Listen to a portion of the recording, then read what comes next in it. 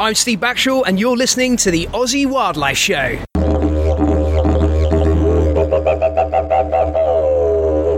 All right, guys, welcome to the Aussie Wildlife Show. Adrian here, and I'm here, of course, with Steve. G'day, guys. And we're very lucky today to have with us Zach Bauer, Venom Supervisor at the Australian Reptile Park. G'day, mate. Hey, man, how you going? Very well, thank you. And we're in probably what is one of the most dangerous rooms in Australia right now, aren't we? Oh, yeah, most definitely. We're currently surrounded by coastal taipans and eastern browns, so your second and third most toxic snakes on the planet. Why do you have so many of these snakes here? So we're the sole supplier of terrestrial snake venom for the Australian Anti-Venom Program. So that's basically a fancy way of saying nobody else is stupid enough to do it. So somebody gets bitten by a snake, the anti-venom would have come from a facility like this? Yeah, so the venom for the Anti-Venom Program comes from here. So if you're bitten in Tasmania, Cape York, Western Australia, dead centre, the product that will save your life originates here. So we don't produce anti-venom on site. We produce the raw material, which is your snake venom, and then we send it down to a place in Melbourne called BioCSL or Sequius, and they do all the smart stuff. How do you get into this line of work, mate? Last job available at the reptile park. No, I've wanted to do this since I was a little kid. Like, my dad used to bring me to the reptile park once a fortnight minimum. We'd come up and we'd get the little vouchers out of the entertainment books and all that, and we'd be up here and I'd be hassling the venom keeper at the time, talking to him and being that little pain in the arse kid. And it's basically all I've ever wanted to do. I've changed a lot over the last couple of years, especially getting into the role that I'm currently in. So I started as a volunteer, or started as a work experience, then volunteered, then casual, then moved up into the venom program when I saw my opportunity. You look at these animals as animals to be appreciated. Oh, they're absolutely incredible. Whether you look at them just as an appearance-wise, some of the venomous snakes are the most gorgeous animals on the planet. But your eastern browns, like, everyone just assumes it's a dull brown colour, but you can get them like banded, you can get them speckled, like, they're absolutely incredible. We've got one up behind me that looks like salt and pepper, like, it's amazing looking. Coastal taipans, by far my favourite. They're just a perfect animal, whether you go head shape, fangs to the other teeth in the head, like, they're just absolutely incredible animals to look at. And, like, you can see a real intelligence in the venomous snakes. Like, a lot of people, especially people who aren't into reptiles, don't see snakes with any sort of intelligence or personality or anything like that. You got to work with them for a couple of days and you can see that some of them are lining you up, or some of them are just watching you a bit more intently and learning. And, yeah, it's pretty scary sometimes, but it's just incredible to see that. You were telling us earlier that some of these snakes yield a lot more venom than the average snake, and you actually want that to be the case? Yeah. So sounds a bit weird. Get the most toxic snakes on the planet and then make them give more venom. But the reason being, if we can keep less snakes in this facility and produce the same amount of venom, we'll keep the less snakes. So you don't want 100 calm ones. You want 25 psycho ones, which will give you tons of venom. Reason being that if you look at it statistically, eventually a handyman or a carpenter is going to smack their thumb with a hammer. If he's only doing 10 or 15 hits with a hammer every year, like, it's less chance of him doing it. If currently, with the 250 snakes we have in the facility, I'm looking at handling about 50,000 times a year. So 50,000 times is a snake that's got an opportunity to bite me. If you then double the collection, you're looking at 100,000 to 150,000 times. So we're trying to limit the amount of time or the opportunity for a snake to do it. In saying that, if you've got really calm ones, you get complacent and you go, oh, it's just old Bob. He would never bite. He wouldn't hurt a fly. Butter wouldn't melt in his mouth. Where you've got 25 psychos, which will give you the most amount of venom. You're always cautious with them. You're always very aware. Your reaction times happen to be that little bit faster because you're a little bit of adrenaline and you're not settled, or you're not kind of complacent at all. So it's better in the long run to have naughty snakes than it is to have really calm and chilled ones. It tends to end up having less mistakes made. Yeah, I guess if you're on it because that snake is completely on it, then you're going to have less. Yeah, you're going to have less chance. But that sounds scary. So you literally, like, keep an eye on how much. If you get a snake which seems to produce a lot of venom, you would probably breed from that snake to try and get snakes that are going to give you even more venom. Yeah, for sure. The general idea is you find your two most psychotic snakes that give a lot of venom, you put them together and hope for the best, and the absolute worst comes out. So we've done that to the point where we've perfected it. And it's, whether that's good or bad thing, like, you'd hate for... good in some ways, but crazy as hell in others. Yeah. It doesn't seem to make sense. If you look at it from a bite perspective, it'd be a very, very bad time. Like, some of our snakes are giving 4 or 5 times the average yield. So, like, you can imagine that in a medical kind of look, it's a very bad time. Yeah, it's a good plan though. I like the as silly as it sounds, it is a great end product, because I'm all for handling as little as possible with things like that. And we've got fairly strict rules in here where if a snake's not working for you, you got 3 goes at it and then you leave it alone. What we tend to find is if you give it a couple of goes and it's not working, you get frustrated, you get kind of, oh, come on, the snake gets agitated, and that's where things go wrong. So you go 3 times, you're like, buggy, you can stay in there for a half hour, and you move on to the next one. Like, there's always other work to do. I'm very lucky here as well. I've got a very good relationship with management, to the point where if you come in, you're not feeling well, you've had a really bad night's sleep, or you've got stuff going at home, you go, hey, I'm not doing Taipans today. And they go, yeah, rightio, paperwork day. Like, you have to have that relationship with your bosses like that. In saying that, you can't take advantage of that either. Yeah, that would be every day of the week for me. Yeah. Oh, sorry, mate, I'm just not feeling up to it. Yeah. As much as I like playing with snakes. No, but it's like it's a really good thing to have, and it's good to know that your bosses have that faith in you. Yeah. To go that, like, if you're not feeling up to it, yeah, and like I've known of people getting bitten, like in other facilities or in other, like in private sector, and like you have a bad feeling for that day. And like I was with a mate who got a fairly severe bite, and like in the morning he woke up, like, I feel weird today, like it doesn't feel right. And then he just kept pushing through and ended up having a very bad day. So yeah, it's one of those things that it's kind of, if you're not feeling it, you kind of go, oh, you do the easier ones, or you do the non-extreme caution snakes, or you do your paperwork for the day, or processing, or something like that. But yeah, it's really important to be in that kind of mindset at all times. Very sensible. It is very sensible. And in fact, Tim told us a story. We obviously interviewed Tim Faulkner earlier about a video that he saw of you. Can you tell us about that?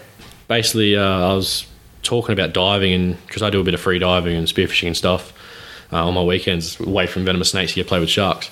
But we were diving out off Southwest Rocks, like talking 18 k's offshore, so you can't see land out on the FAD. So it's basically a buoy out in the middle of nowhere that attracts fish, and you go jump in the water, crystal clear. And anyway, we saw this tiger shark coming in, and he's doing kind of real broad sweeps of his tail and almost checking us out. And at the last kind of 10 metres, he just boosted in real hard.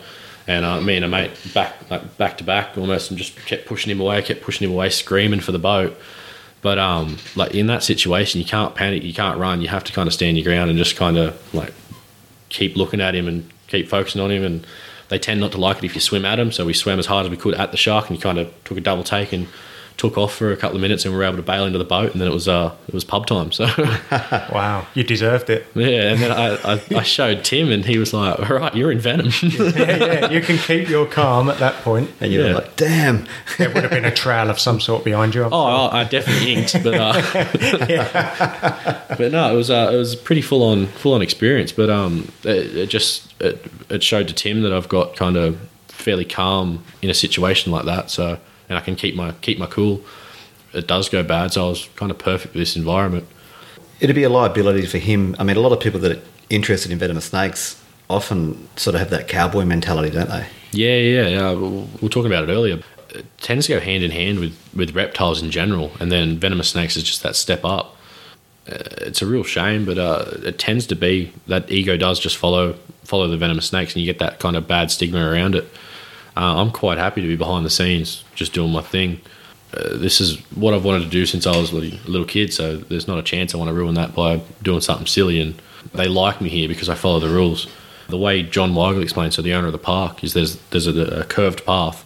If you follow the path, you won't get bitten. It's when you cut that corner, and you may not get bitten on that one, but because you cut that corner, it makes it easy to cut the next one. And you cut the next one, you end up just cutting straight through it, and that's when you end up with a bad bite. So just trying to follow the rules and trying to continually keep up the safety side of things up in this room is pretty high on my priority list. That's always good to hear. So for all the people out there, what is your day-to-day work? What do you do when you come in these rooms? So in these rooms, we do a general temperature check. So the first thing we do is walk in and check everything, make sure there's nothing out. Is probably pretty high up on that list as well. And then we'll just start cleaning. So majority of my job is cleaning enclosures.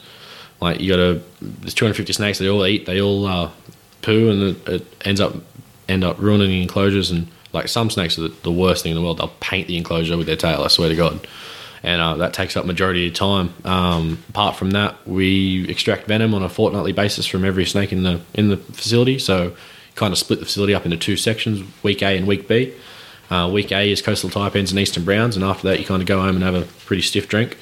And tiger snakes, adders, and king browns are the other end of the spectrum. We tend to do that so that you're not doing 250 snakes milkings in one day. Quite happy to do 100 or 125 or whatever it is. Makes it a lot safer. You're only doing it for a couple of hours, and then you can kind of relax and go back to cleaning and stuff like that. But it's all about following that routine week in, week out, and a lot of people can't do that just because it is so boring and kind of mundane for a majority of it. Like, even though you're working with some of the most incredible animals on the planet, doing the same thing over and over and over again, pretty full on, 5 days a week, like 2 weeks a year. Anything, yeah. How do you get into the zone to milk all these like taipans and browns and things? It's kind of something that you just slip into. Like, you'll be joking around because whenever we milk ties and browns, there's two people in the room, and that's it. Like, we lock doors, we seal everything off. Your radio management to let them know that it's happening, and then you give them a radio when it's all good. So basically what happens is, like, you'll be joking around with the other person in the room, and then you go, radio, game on. It just kind of goes all very, very serious, and like you'll keep a little bit of banter going, but it's very, very concentrated on the task at hand. It's one of those things that you don't go, oh, what's that over there? Or you almost shut out pretty much any other noise or distraction, because like, you have to concentrate with these animals. The taipans especially, like they're wicked quick. They very rarely miss, and they know where to aim for. Like they almost balk at you, so you flinch first and they have a dig. It's very full on when we are milking. Like, everything's set out exactly where it always is. It's very rarely change any part of the routine as well. So we use the same equipment. Like, there's a pinner that we all like. There's pinners that we don't like. And like, you don't ever mix them up. Like, someone else comes up here, you give them the ones you don't like because you're protecting your stuff.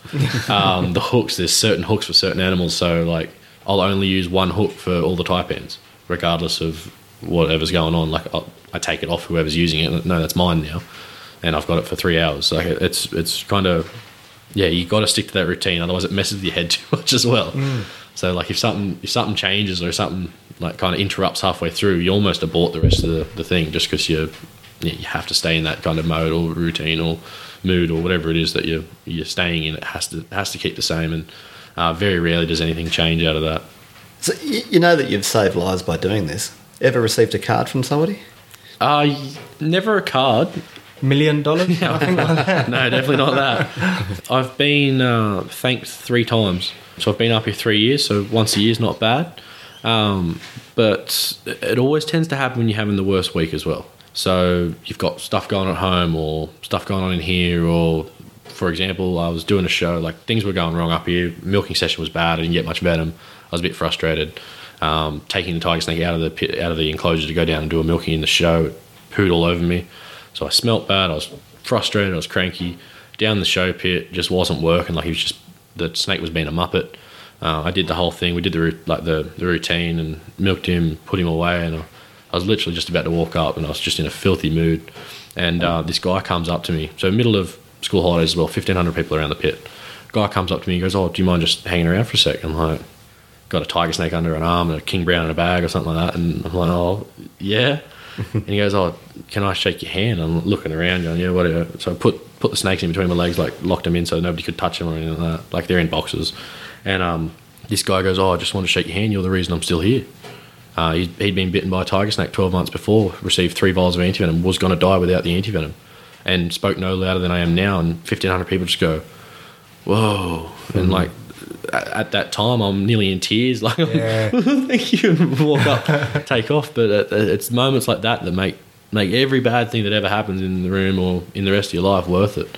I had another person who was able to bring in their children because they had received antivenom. Like, she received it long before my time, but I was the current guy, and she thanked me and the predecessors for their commitment and everything they've done for her. So, like, she got bitten when she was 16. She was able to bring in her 18-year-old daughter or whatever it is to the park. So it's pretty interesting like that. But yeah, it is very rare that we actually get to meet people that have been affected by snake bite and given antivenom, stuff like that, because obviously doctor-patient privilege, so we don't get to find out who it is or anything like that. And it's not unless you see them on the news or anything like that you kind of that you meet anyone. So it's pretty incredible feeling when you actually do get to meet someone. And there's not an infinite amount of antivenin out there, is there? No. It's a very short-lived product. Maximum about 2 years kind of lifespan or shelf life. So we have to consistently keep producing the venom and the antivenom for it. So it's pretty full on and pretty labour intensive. So if you're thinking about picking up a wild snake and going all gung ho, yeah, I highly recommend not doing that. Not to mention antivenoms. It's an incredible product, but it's not a miracle worker. So you've got to do the other stuff first if there is a bite. There's no point in doing star jumps and trying to run back to the car or anything like that. It's going to speed up that venom considerably. If you are bitten or suspect you've been bitten, wrap yourself up, call an ambulance and get to hospital as soon as you can.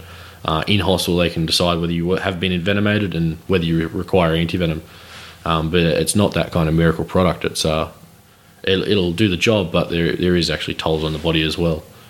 And when you say wrap up, that's not a tight wrapping, is it? It's just is it or is that the? It's about the same tension or tightness as a sprained wrist or ankle. So in this room, we've got bandages all around you, which you can see in boxes and stuff like that. But we tend to use an indicator bandage. So it's these bandages with little rectangles on them. At the correct tension, they stretch to square, so you can't put them on incorrectly. So in that moment of panic, you can wrap up and have it the right tension or tightness. But it's basically the same as a sprained wrist or ankle. You want to go 2 or 3 times around the bite site, down to the end of the limb, and then all the way back up. And that'll give you 4-5 times the amount of time you'd have without the bandage. So you're looking at a really bad bite, major envenomation, sorry. Anywhere you can drop up to an hour. With that bandage, even with that severe envenomation, you're looking 4-5 hours for you to get to hospital and receive antivenom. So it's pretty incredible. Because that's just stopping it pumping around. Yeah. So venom travels through your lymphatic system, not through the blood system. So that's that little clear liquid that if you scratch yourself on a rose bush or something, that it pops out. So with putting that compression bandage on, it'll basically stop that ability to push that lymphatic fluid around. Tourniquets don't work. We've seen that. The lymphatic fluid travels up to the tourniquet, stops for 30 seconds and then keeps going. Whereas the compression over the entire limb will dramatically stop the efficiency of that system working. And then you just sit down, relax and get to hospital as quick as you can. Or get a hospital to you, or get an ambulance to you or something. Yeah. But and that's a question we get asked a lot, is like, can we keep antivenom at home? And A, you wouldn't want to because it's $1,500 a vial and you don't know what snake's bitten you. And B, you can have allergic reactions to it. So I think it's about 2 or 3% of the population has an allergic reaction to antivenom because it is an animal byproduct. Like it's horse proteins, or basically the immune system from a horse. So you can have an allergic reaction to it, which obviously you can't treat at home. You need to be in like a resus bay at hospital. So it's not kind of this wonder drug that everyone can have. It's quite a controlled substance. And so many people wouldn't know what type of snake has bit them, would they, when they go to a hospital? Yeah, no. So one of the hardest ways to identify snakes in Australia is colour. Every snake comes in brown, everything comes in black, everything comes in banded. So I've got a great photo, which I'll find for you a bit later on, that shows 6 or 7 eastern browns, which are all completely different coloured. Like, unless you know what you're looking at, you have no idea what it could be. And considering most of the venomous snakes kind of entwined location, so you can find the same different species in the same location, but you don't need to know either. Like you don't need to take the head to hospital. You don't need to try and catch the snake or anything like that. In hospital, they can take a swab of the bite side, as long as you haven't either sucked on the bite side or weed on it or poured bourbon on it or whatever people do. Or cleaned it. Yeah, you just want to put the bandage straight over the top of the bite, so venom can't be absorbed through the skin. So if there's venom on your skin, you're all good.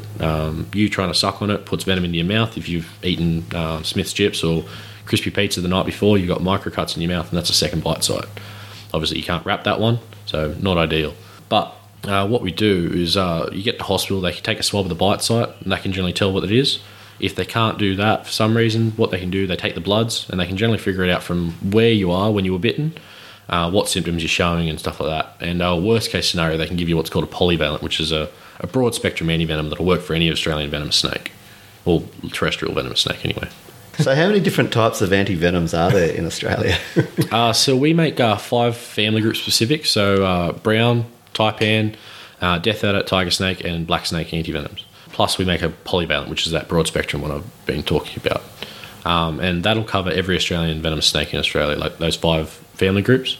It's a lot better to receive the monovalents or your 5 specific family group ones rather than your polyvalent, just because of the amount of antivenom you require. for example, a bad brown snake bite, you're looking at 2,000 units of venom, so you'd have to receive 2,000 units of antivenom. If you were to receive the polyvalent's 40,000 units of antivenom, but only 1,000 of those units would work. So you'd have to still receive 2 vials of polyvalent, which is 80,000 units, and only 2,000 are helping you. The other 78,000 are just beating your kidneys and liver down with a sledgehammer. So not ideal to take that on. As well, the chance of anaphylaxis or allergic reaction to the polyvalent is much higher than with your monovalents, just because of the sheer amount. Your body doesn't like it. But worst case scenario, you take it and you say thank you.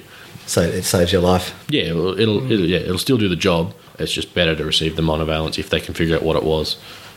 Are you involved with the spider milking? I'm not allowed to milk male funnelwebs. They don't trust me enough. It's good. I'm quite happy with that. I don't want to sit over a jar for hours and hours. So you've got to work your way up to spiders? Yeah, apparently. I skipped a step somewhere, I think. But yeah, historically speaking, venom keepers, like venomous snake keepers, are really heavy-handed when you come to spider milking.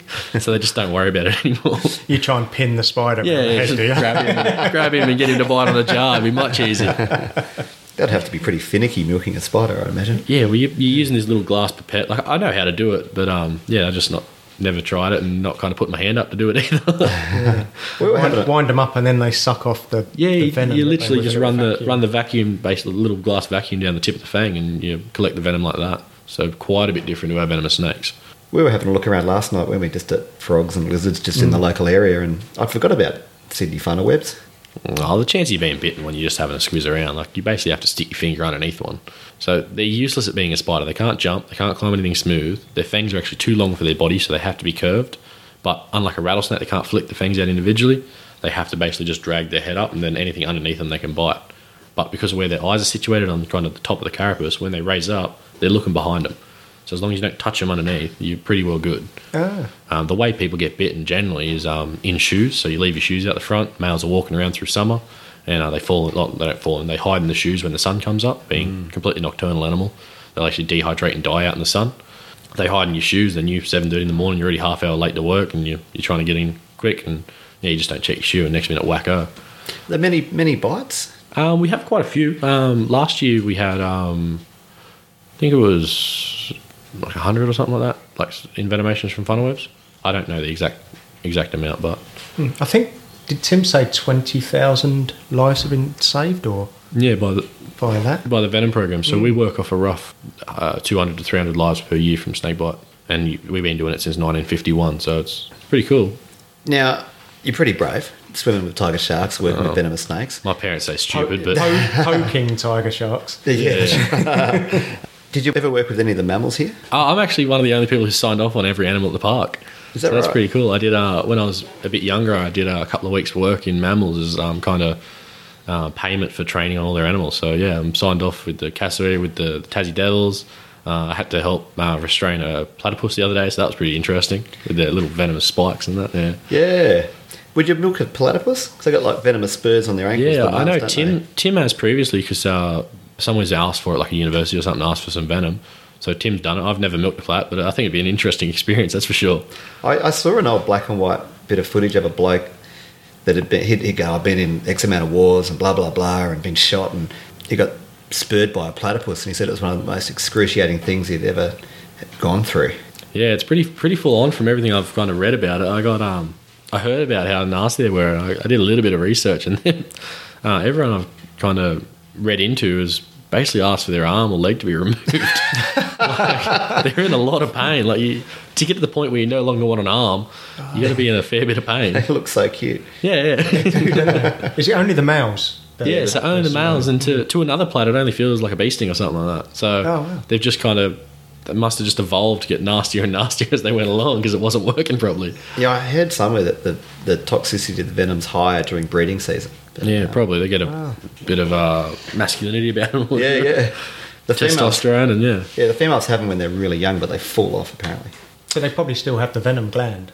I'm not sure. Yeah, the males have it in their thigh, but yeah, I don't know. We should talk about stuff we know about then. There it is. Yeah. Maybe ask Tim that one. Yeah, good call. What about koalas, mate? I've been set up here. No, I'm actually kind of petrified of koalas. It's a running joke at the reptile park. Big bad venom keeper, unlike koalas. But that all stems back from when I was in you tend to in work experience here. I was raking the enclosure, and there's a big male sitting there kind of looking at me, chewing on some gum leaves. And like, as far as I was concerned, a koala climbs down a tree, walks across, climbs up another one. That was what they did. They're just kind of big, dopey bears. And anyway, so I'm raking up, I look away, and then I look back at him, and next minute he jumps, and like full drop bears. So in my head, he's attacking. So claws are out, teeth, he's going to bite and carry on. So I've ducked. He's gone over the top of me, hit the ground, rolled, and then got cranky at me because I didn't catch him and come charging back, growling at me. So I've bailed over the fence, and the mammals girls are just cracking up. And I now know his name was Teddy, and he liked cuddles. But at the time, I knew nothing about koalas, and this thing was attacking me. So yeah. So you're still not that keen? No, I'm up until about 6-7 months ago, I was like sweaty palms, shaky. Like I couldn't go near him, and like I've kind of really had to work to the point where I can pick one up. And even then, there's a great photo of me cruising around where both me and the koala look very uncomfortable looking at each other. Like, because he's used to being held nice and tight, and I'm kind of like holding him as far away from me as possible. And yeah, he wasn't impressed. It surprises people when they see that how the koala can jump from one tree to another with such agility. Yeah, well, I had no idea. Next minute, he's launching at me. Claws. Yeah. The koala had no idea that you were going to duck. Yeah, we were both equally as shocked. Very shocked. That one's now petrified of humans. Yeah, just big gingers.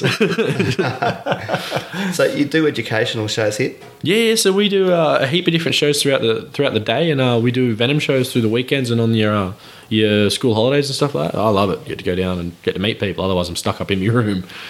Yeah, it's good fun. That is a good part of it.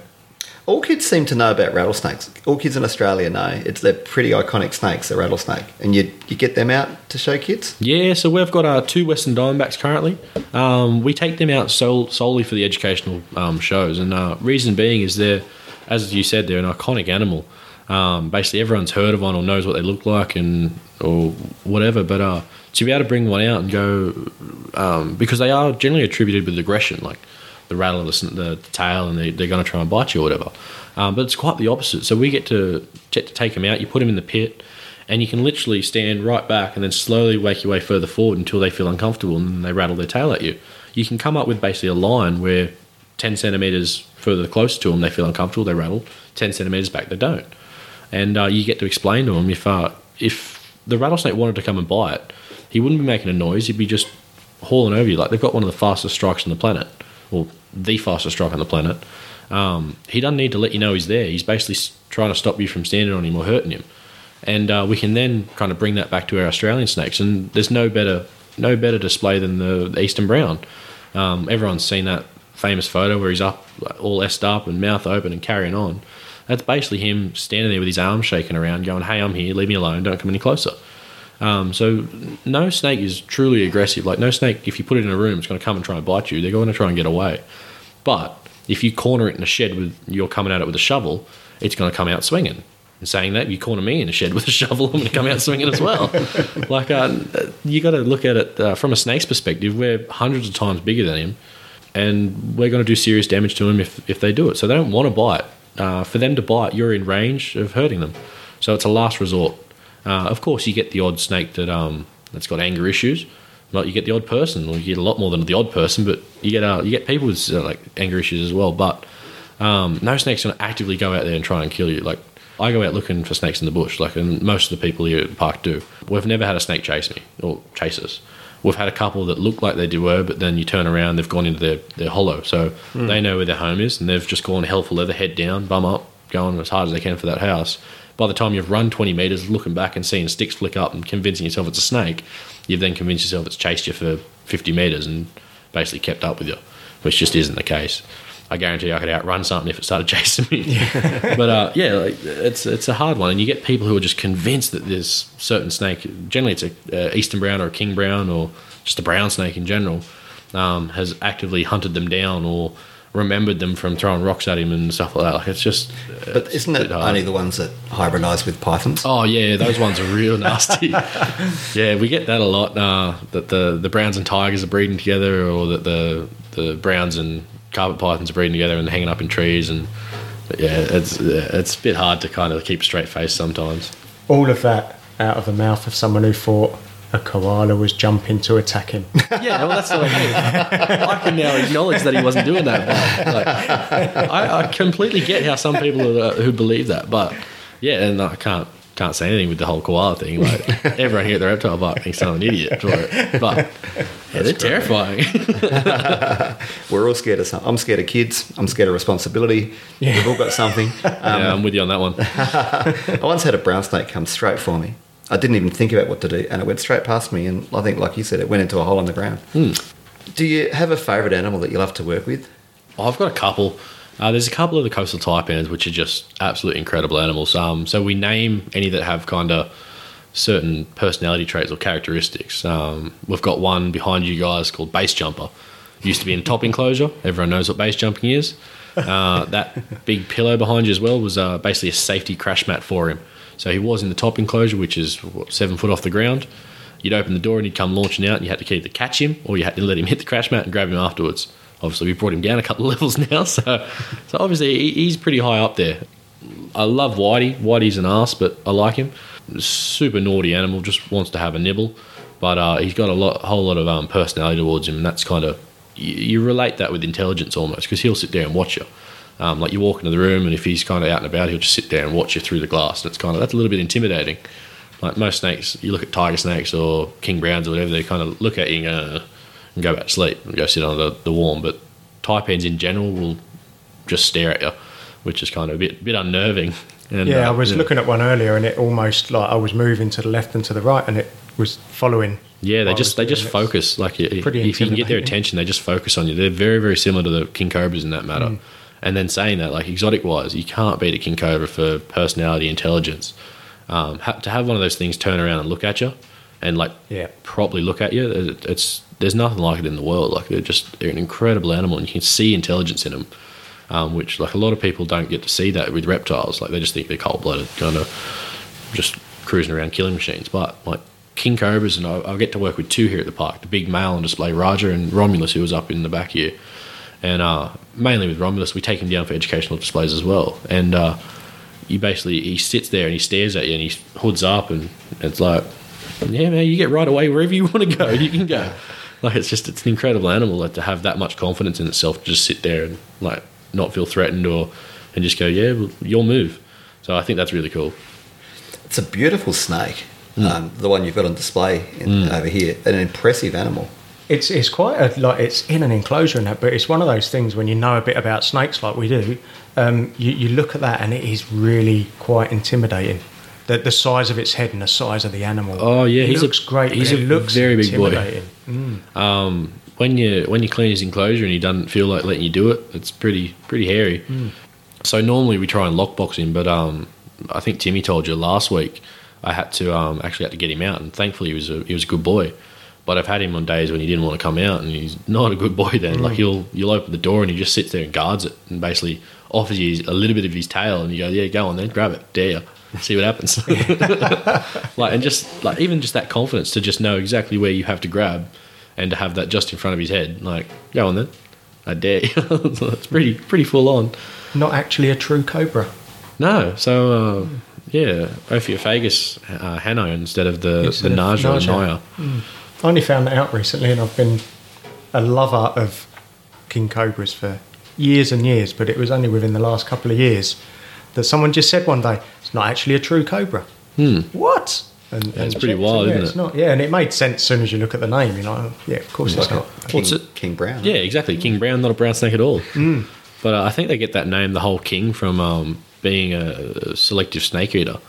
So they're the kings, so like they eat everything they want. Where king browns will eat, they'll punch on with tyres, or eastern browns and western browns and all that, and they seem to be immune to the venom almost. So pretty interesting. That raises a question. You always see images and footage of goannas and venomous snakes fighting. Are goannas immune to the venom of venomous snakes? Do you know? Depends on the species and depends on what species they're predating upon. So a lot of wild king browns, especially top end ones, have got scars all over their body from punching on with monitors, and they win. So like your big king browns will grab it and just bulldog it and just inject copious amounts of venom, and their venom's kind of primarily to eat reptiles. So they've got those nice short, thick fangs, really, really sharp, really sturdy, just to punch through scale. And yeah, so they're hunting different reptiles, which is pretty full on. But if you get a brown snake, which is a selective rodent eater, then sure, their venom's not going to be as effective on a reptile. Like the venom will affect them differently. So depending on what species is kind of in conflict with each other, it depends on how well they're going to survive and how well they're going to cope with it. It makes sense. We happened to we found out the same time as you that you're going to India to Romulus Whitaker's. Yeah, well, that was pretty cool to walk into today. That was, yeah. Got into work jealous. and Tim just kind of blurted it out. But yeah, so that's going to be an incredible experience. I got to meet him at the Minutes to Die screening in Sydney, which was with the Australian Herpetology Society.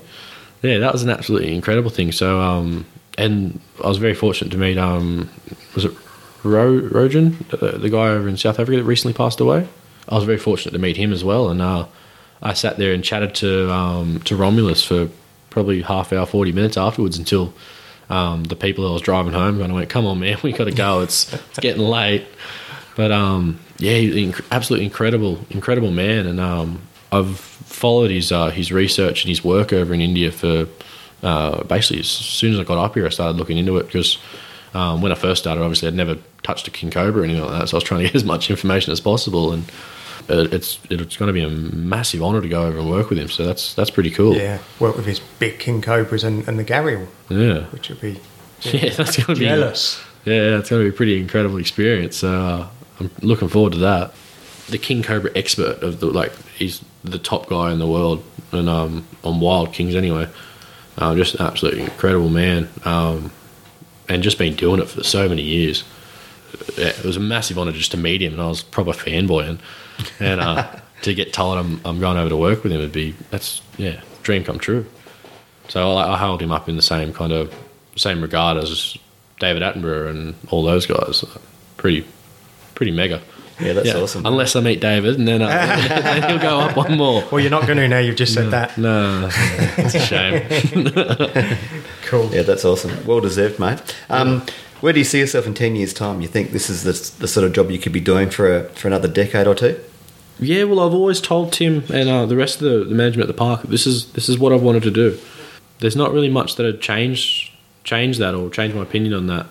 There's things I want to improve and things I want to build on in this facility, which is pretty good. I've started different techniques and managed to increase venom yields by huge amounts, and I'd like to start getting into the more scientific side of things as well, kind of get up to the level of some of the other guys in the country, and be able to hold conversations with some of the other guys without getting lost, which would be nice. But yeah, I'd love to. If the reptile park will keep me, I'll stay here as long as I'm needed. And yeah, I can't see myself really doing any other job than what I'm currently doing, which is pretty cool at my age. Yeah, absolutely. Okay, do you mind me asking? No, go for it. 25 in like a month. So wow, that's pretty good. Yeah, to have your dream job at 24, it's pretty incredible. I'm the youngest venom supervisor, or youngest guy to ever run this facility for the entirety of its program. So, well, mate, that's well deserved, and they talk very highly of you in the office, mate. Yeah, so. Yeah, it's really good to know, and I've worked very hard to earn that respect. But like it hasn't come easy for sure. Being so young, I have had challenges, but yeah, it's been really, really good. Nobody talks about what happened to the other venom supervisors. No. There's a reason they pushed me in so quick. Mate. Brilliant. Mate, thanks so much for showing us around and all the behind-the-scenes tour earlier too. Yeah, mate. no, more than welcome. Fantastic Awesome. facility. Let's go play with some rattlesnakes. All right. And yeah, Zach, thank you. Too easy. Thanks. And guys, thanks for listening.